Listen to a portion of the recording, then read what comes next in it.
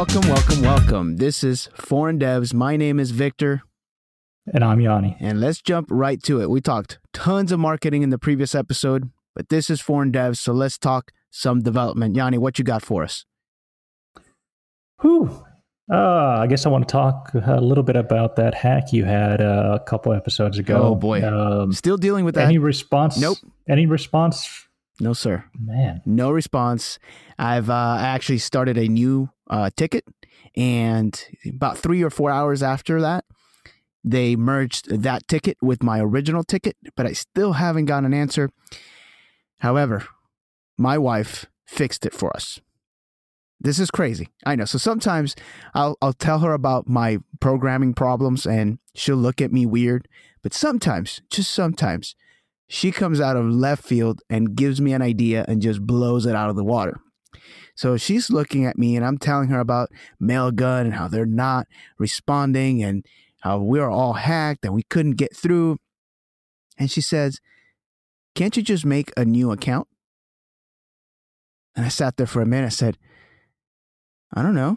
I guess I could."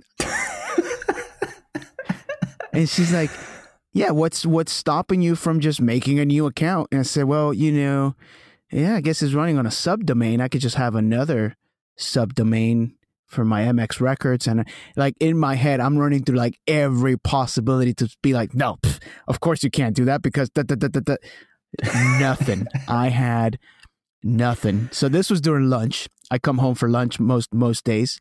And so I drive back to work and I get on my computer and I'm like, I'm going to run into an issue. They're going to have, something's going to happen. I go on Mailgun and make a new account and I'm there. I'm like, everything's working. And I register the new subdomain and everything's still working. I'm like, unbelievable.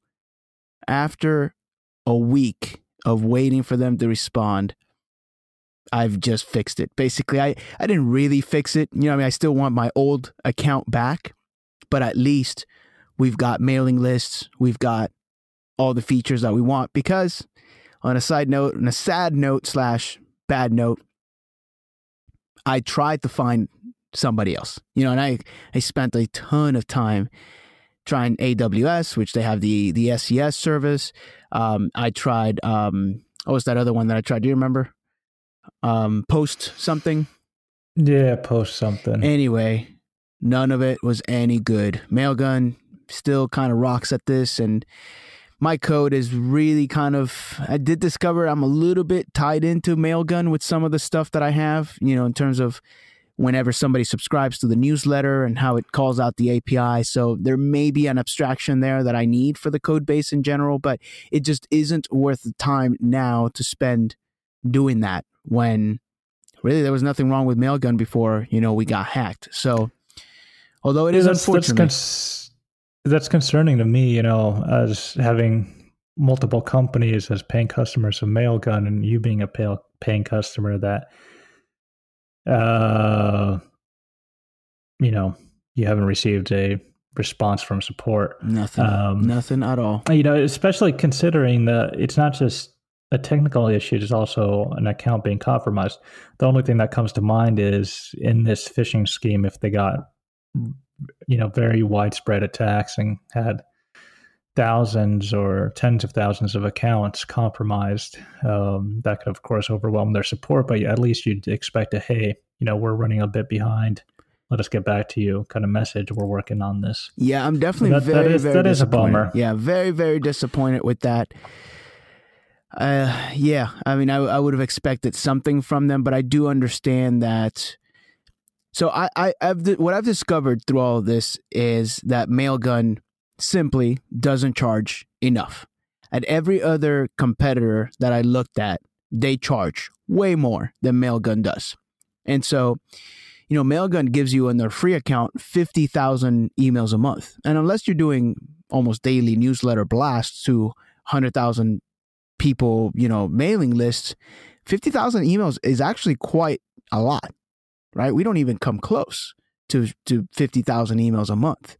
So there is no real base package because that's the free tier, right? And then you pay after that for other additional services and dedicated IPs and stuff like that. So I've almost come to the realization that they don't charge enough and the support lacks, I guess. Well, and that always worries me when a company has, and I'm not saying Mailgun does, but a company has most of their customers running on a free tier. Imagine if you had a hosting company, say DigitalOcean, if you had them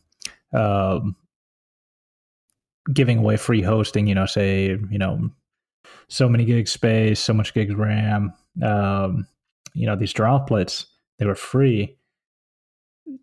I don't know how many enterprise customers would utilize that solution just because of the ratio of support to customers.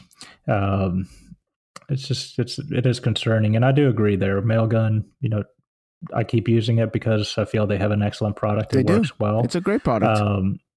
And I wouldn't, I don't think I'd mind paying more. And it's funny with that, when Laravel Vapor was introduced, there were a lot of complaints about how much it was going to cost for certain things, et cetera, and some complaints even about the pricing of Vapor itself as a service. And, for each project I'm working on, I see it as a complete bargain. But I guess there's, and it's funny that I say that having complained just a few episodes ago. Yeah, I know. I was about to say that. But in decisions like that, where I have control, it's a no-brainer. I think it's a steal for what it's priced at, and I do feel a lot of the web services we utilize are priced extremely well. Yeah, I think DigitalOcean is a great example of that. I mean, their $5 tier can run a pretty serious site. I mean, oh yeah, and let me interrupt here. We are not sponsored by anyone. Nope. The companies we name, nope, that we've named in all these episodes, yep, we're not making any money on. Nope. There's no proceeds, nothing. Zero. We don't have a single sponsor. We are open. We just, we're open, but no, these are companies we truly do use. I mean, we've been paying customers of theirs for years, prior to this. And, DigitalOcean, that's probably a long time. Even before Laravel, we used DigitalOcean, yep, right? So this is long time coming. The $5 tier really is really good, honestly, truthfully. I mean, there's a lot of projects that I've ran on that $5 droplet with zero problems. You need quite a bit of traffic to really bog down that $5 droplet. Oh yeah, and back when I started with them, there were only a few options in terms of droplets. And they've become so scalable over the years now. Some of the existing projects I've just been able to, with their resizing tool, just drop down to even cheaper tiers, and just makes a lot of sense. But I think that's a great example. I think that's a great example too of sort of how two products can coexist and one not eat the other. Because I mean, AWS obviously is the big dog in computing power, right? I'm paying for this, but DigitalOcean does very well, I'm sure. Oh, yeah. And there's actually an article I meant to dive in today, read-wise, regarding the history of the company and just how well they've done. I didn't get into it, didn't find the time for it. But, yeah, they've grown a lot. And AWS-wise, love the tools we have there. And oh, goodness. I'm diving into some machine learning and so forth for some projections, sales, inventory, so forth. But man, AWS has perfected making documentation very difficult. Awful. So if there's one really outstanding thing about Laravel, it's the documentation. Right. And I think it gets taken for granted very often. But AWS, don't even bother with it. No. Go on Stack Overflow, find someone who's gone through the same thing. Yep. And hopefully somebody has. Yeah. It is. Yeah. AWS is literally the best, worst thing in the world. It is absolutely phenomenal for everything they do. Their services are awesome. Everything they offer is just top notch. Speed is great. Pricing is considerably okay considering what you're getting. Implementing something, it is the worst developer experience of anything I do. And this is very fresh in my mind with their simple, what they call their simple email service, the SES service. It is not simple at all. I mean, I was set up. I tried to do an SES service to try to get what I needed done in about 12 hours worth of work. Couldn't get it to work 100%, and I set up a Mailgun account in about 20 minutes that did all of that. So, and I found myself doing that, with so many things, and even some GCP services. It's just so much easier to set up certain things that it's like, you know what, let's mix and match here. But yeah, AWS, it's a tough one on certain things, and that's where Vapor shines. We complained about that for years. Yep. And now there's a solution to a huge part of it for us Laravel developers. So yeah, at least to take advantage of that power, because that power is there at anybody's disposal. It's disposal. Yep. It's there. It's ready for you to use it. You can tap into this incredible infrastructure that you could have never dreamt of having before, right? So literally, if you can imagine it, you can build it in AWS. But boy, oh boy, oh boy, their developer experience is awful. It is really bad, for sure. Yep. So I'd love to hear what you're working on or any new development projects, but with Hacktoberfest here, I accidentally knocked out my required PR account with a new latest relation macro that I did for Laravel. So if anyone saw this year, the 2019 Laracon presentation from Jonathan Rennick, he talked about subqueries and using them for, say, the latest record of a has-many relationship. And his solution is outstanding. It works great. It is. But definitely far better than what we had before. Oh, yeah. But for what I needed to apply dynamic query scopes on these latest relationships, and it just didn't fit the bill there. And I had actually reached out to him on Twitter, but just didn't hear back. And it's like the debug duck type of situation where you start thinking about it, you start coming up with your own solutions while you wait to hear back. And so I implemented first a macro I did that works well. So you could just do where latest, the relationship name. All right. So before we go on, explain exactly what you were trying to do, so we're all on the same page here. So you were. Okay. What do you mean by Fair latest enough. record? So say you have a users model or user model, and you have a separate login model that records all the logins for a user. Okay. You following me? Yep. So a user will have many logins. Right. Now, say you want to filter by users where their last login was from a mobile device. Okay. So quickly thinking you're going to do like a where has, latest order by created at or something like that. Yeah. Unfortunately, it just doesn't work. It should, but it just doesn't right out of the box. And so Jonathan's macro works here, but if you want to expand upon that, apply dynamic scopes, it falls short there because it's not actually really doing a. It's not eloquent, right? It's direct DB queries at that point. No, that's what I'm going for. Okay. That's he's doing. Basically, you'd be doing any scopes on the collection side. Right. But so anyways, just wanted to push it forward and come up with a solution.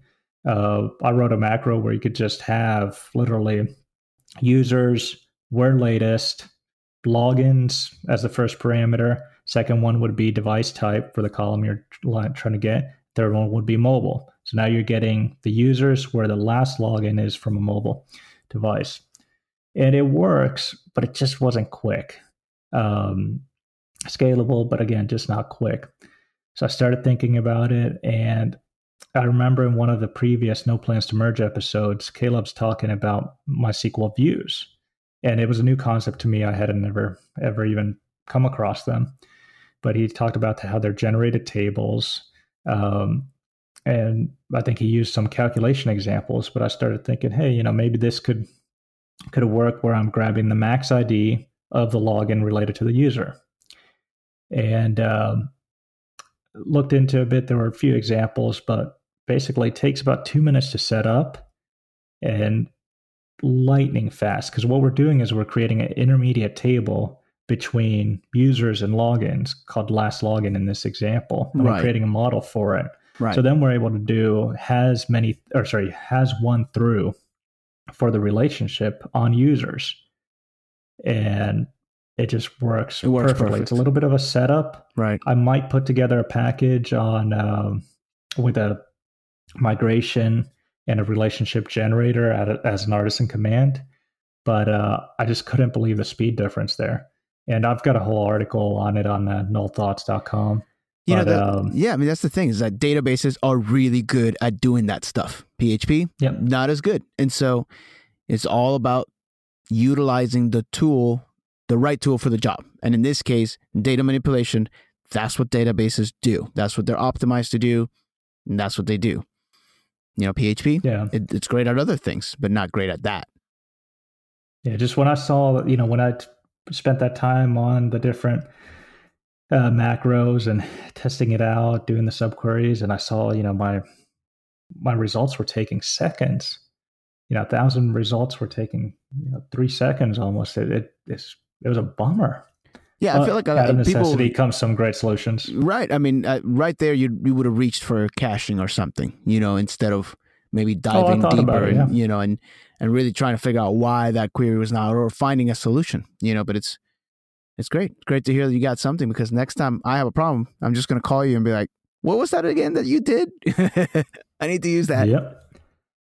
So what about you development-wise? What have you been working on? Well, I've been trying to upgrade my main work project to level 6. And I've ran into an issue that I know exists and that I can completely understand why it exists to begin with, but it's still, there is no great solution. And maybe together we can come up with a great solution, but maybe not. But it is abandoned packages. So, you're going through your development and you find great packages that are relevant. But if your project has lived long enough, your Laravel project, and you use this package, there's a good chance that at least one of the packages that you've used, those repos are now abandoned, right? And you see last commit was 3 years ago or 2 years ago. And I submitted a pull request for 2 of the packages that I use. One of them is actually, funny enough, not the official Mailgun PHP library, but the official PHP Laravel Mailgun package. And basically, the pull request sat there for 3 weeks. And just today, I got an email notification, hey, your pull request got merged. And I was just thinking, wow, this is incredible. And this is, by the way, if you looked through the Mailgun documentation, this is the package that they recommend. And when you look at the last commit date was 3 years ago for this particular package. And I ran into the same issue with another package that I was using for creating, was it XML output, something? It was one of those like one-off packages, and I found a great one. And again, had no commits for 2 years. Nothing, package hasn't moved. No one's maintaining it.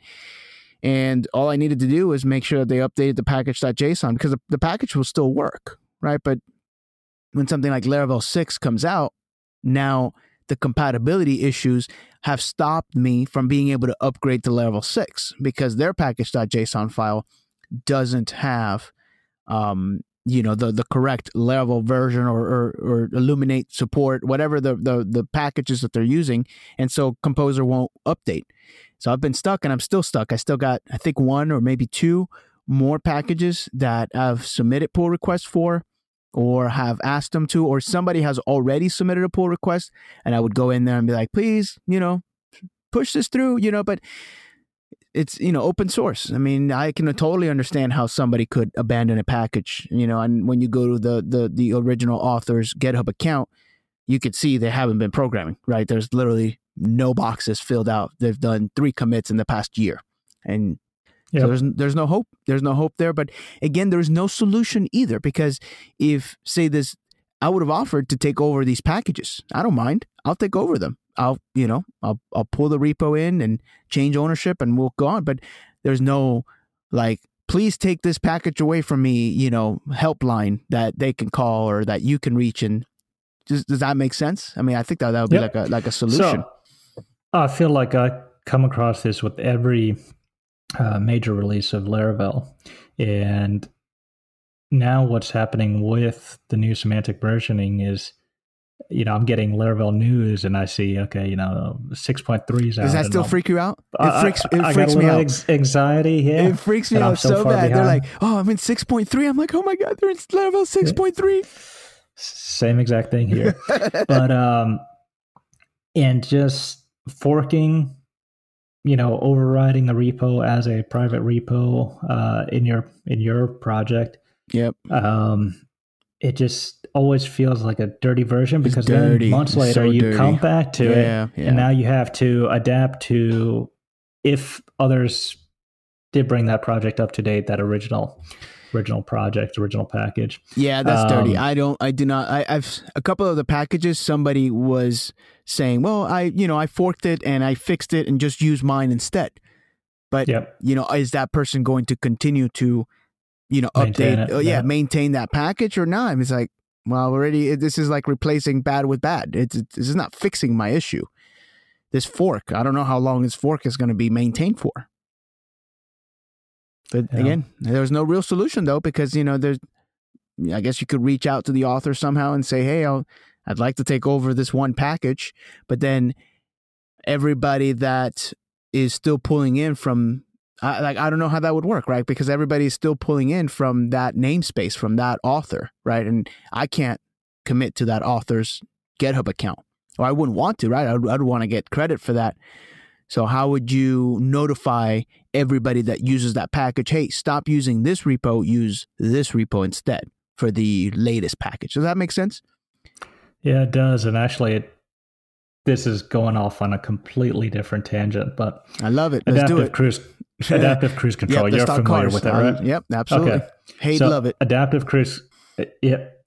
So depending on the vehicle, I've started to become accustomed to it. And now when I get into cars that don't have it, it's a little, again, produces anxiety because the car just doesn't slow down when someone cuts in front of you or so forth. Right. But what drives me nuts is I haven't yet seen a vehicle or found an option to enable that when you're in traffic, say a long highway stretch, taking a long trip, where when a vehicle starts to slowly slow down in front of you to where you don't notice it, just because of it is such a gradual slowdown. Right. You go all of a sudden from going 80. Right. All of a sudden you're going 71. 60. Yeah. And you didn't even notice it. I know. Yeah. So, I was thinking about it with one of my vehicles. I wonder if I could get the cruise set speed or velocity over the onboard diagnostics. And I could also get the set speed and the current speed, and basically put together a little program where it would flash a light or something. But I start thinking about these things and I'm like, they're so easy to implement, for the manufacturer. Why isn't it there? Even as a buried, feature somewhere that you could turn on.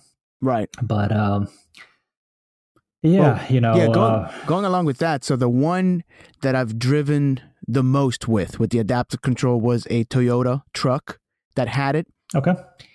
And it was great most of the time. So I found 2 big flaws with it. The first one is that when you are in the highway and there's a hard-ish turn, it confuses, like say you're in the inside lane and you're turning right, it confuses the cars that are on the outside lane for your lane cars. So it would slow down the truck when we were on a curve, right? Like basically turning. Okay, I see what you're saying. Yep. Because the camera was still kind of pointing towards the cars that were in the other lane. So I was getting slowed down because it looked like I was about to hit a car, but it wasn't. It was just that we were all turning right at the same time. So that was the first big flaw that I found. And then the second flaw that I found with it was that I was in a really, really long drive, about 600 miles. About 400 miles in, it just stopped working altogether. Ooh. And there was no way of it. When it stops working, it falls back to just your regular, blind cruise control, what you're used to, right? It doesn't do the adaptive anymore. And it turns out it had rained. And I guess a drop fell in the camera, the sensor in the front, maybe dried up or something, or it was dirty, and it confused the crap out of it, and it just did not work the rest of the trip. So that was two things that I ran into. But this is a brand new 2019 Toyota Tundra. This isn't limited, whatever their top of the line is, and I ran into that issue. And I was pulling a trailer, but that was very awesome that I was pulling a trailer. And the nice thing with it, and I really, really liked it because of this feature, is we were caravanning. So there was about 3 trucks. All of us had boats and trailers. And the nice thing with it was just because we were all kind of together, I didn't care if I was at the end, right? So I didn't care if they were going 60, I was going to go 60 anyway because I was with them. So it was almost like autopilot, to be honest with you, because I was just going whatever speed they were going in. And that's why I really liked it. And then when it shut off, I was really disappointed. Yeah. Autopilot, I got to say, in the new Volvos,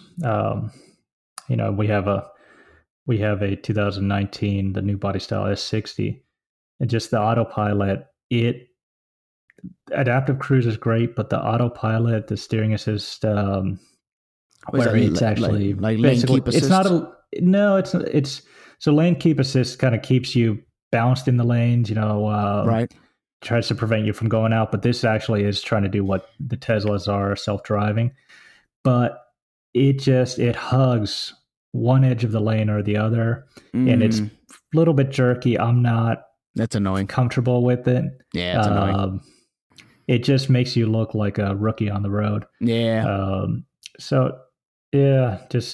do hope that technology, develops, and I'm glad to see everything that's come so far. Oh, it will. Absolutely. And it's probably powered by AWS.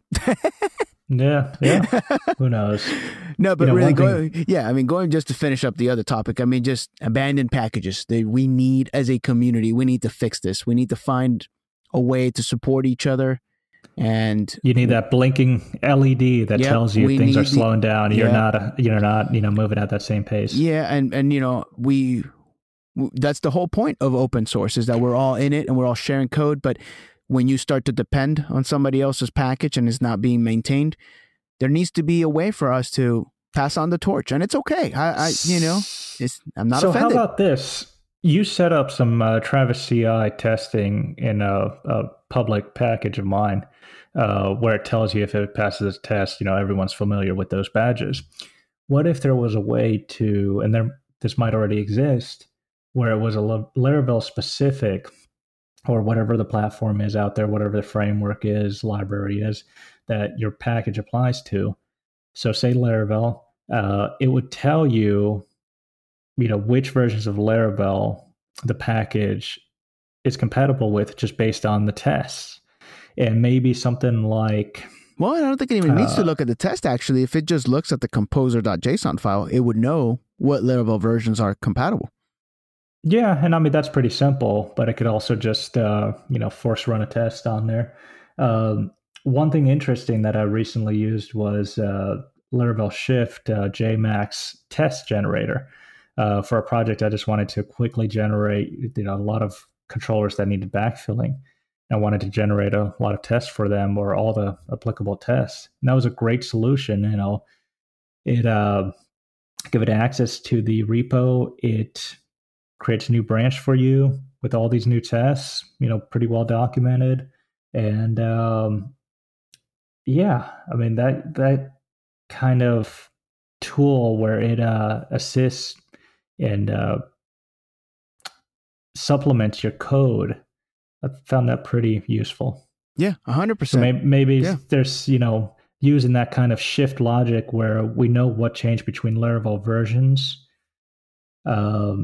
These packages could have dynamically generated branches with a rough idea on how the code could work.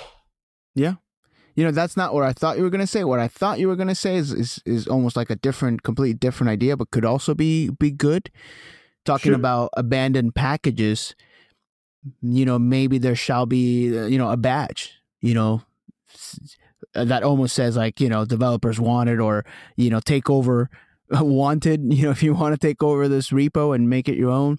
And then maybe some sort of composer, how we had package auto discovery under the Laravel composer key, right? So inside your composer, it's a Laravel key that you can use, right? And you declare what your package has so that it auto discovers it. Something like that, but that it would generate... would auto discover the new repo. The new repo, and almost just seamlessly actually be pulling from the newer one, and maybe give you a warning when you do composer update or composer install. Hey, we're actually going to be pulling off of this repo. This one that you're pulling from, that's the old one. Here's the new one. If you want to change it, you can. If not, we're still going to pull from the new one. So like a continuation where automatically just symlinks to the newer repo. I don't know, just a crazy idea. But again, the abandoned packages thing has been killing me with the Laravel 6, because there's every single package had to be updated, right? So it's very obvious when there's a new Laravel version, like you said earlier, because, well, you can't upgrade until all your packages upgrade. Yeah. So what do you think, Yanni? Well, it requires some thought, for sure. I know. But hopefully there's someone listening who has some ideas. And well, let's get together. Let's do it. With any of our topics, feel free to reach out. Yeah, let's hit me up on Twitter. Victor's on Twitter, or Coders Tapes on Twitter, or reach out any means. We'll facilitate the way you want to communicate. Yeah, I should say, because we're good marketers, as we discovered in the previous episode. Yep. All right, man. So, let's call it. I think this is a good episode. I enjoyed it. That's a good. I had a good time. Yeah. I had a good time. I wish I didn't have abandoned packages and my Mailgun account was hacked still, but hey, it happens. Yeah. Gives us topics for the next one. You know what we need to do? We need to create a Twitter profile for foreign devs. Okay. So let's put that on the to-do list, and before that, let's actually make a to-do list. Oh yeah, I was going to say that we have one of those. No. On that note, thank you so much for listening. I'm Victor. I'm Yanni. See you later. Bye-bye.